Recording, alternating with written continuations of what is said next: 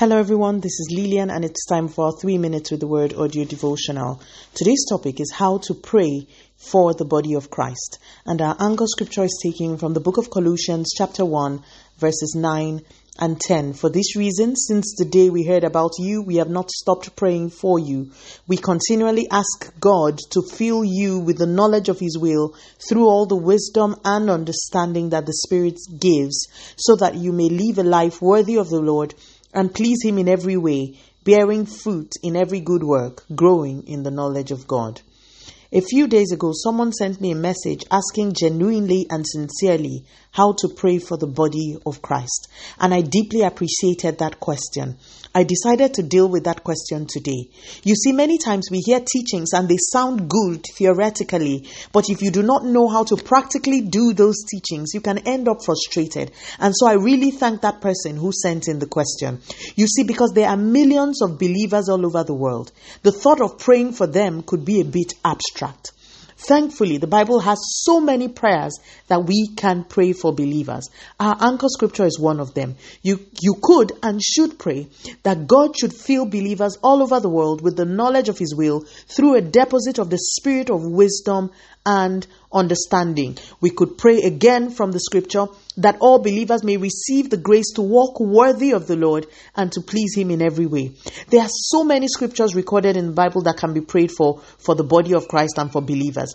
Aside from praying the scriptures, you could also pray in the Spirit. So dedicate some time to pray for believers, thank God for their lives, and begin to pray in tongues, allowing the Holy Spirit guide you into praying the prayers God once prayed.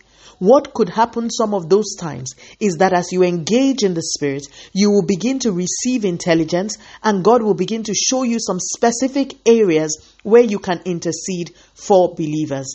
Another way to pray for believers is to look around and see the things that are going on. Have believers been killed in an area far away from you?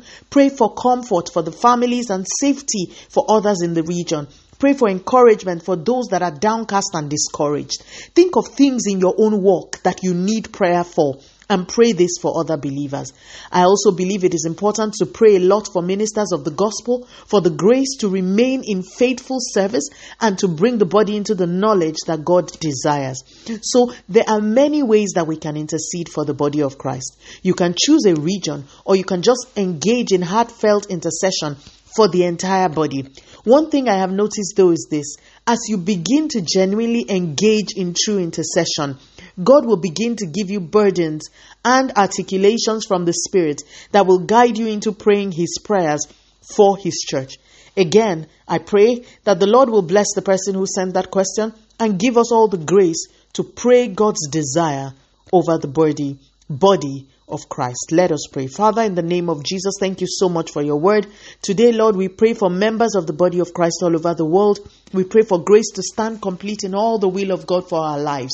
Continue to take all the glory, Almighty God. In Jesus' mighty name, we have prayed. Speak to you again soon. If you were blessed, please drop me a line on audiodevotional@yahoo.com or on our website at www.3minutesaudiodevotional.com. You could also follow us on Facebook, Instagram, YouTube, and Twitter at 3 Minutes Audio Devotional. Remember, wrapped up in God's Word is all you need for your change to come. Love you and bye.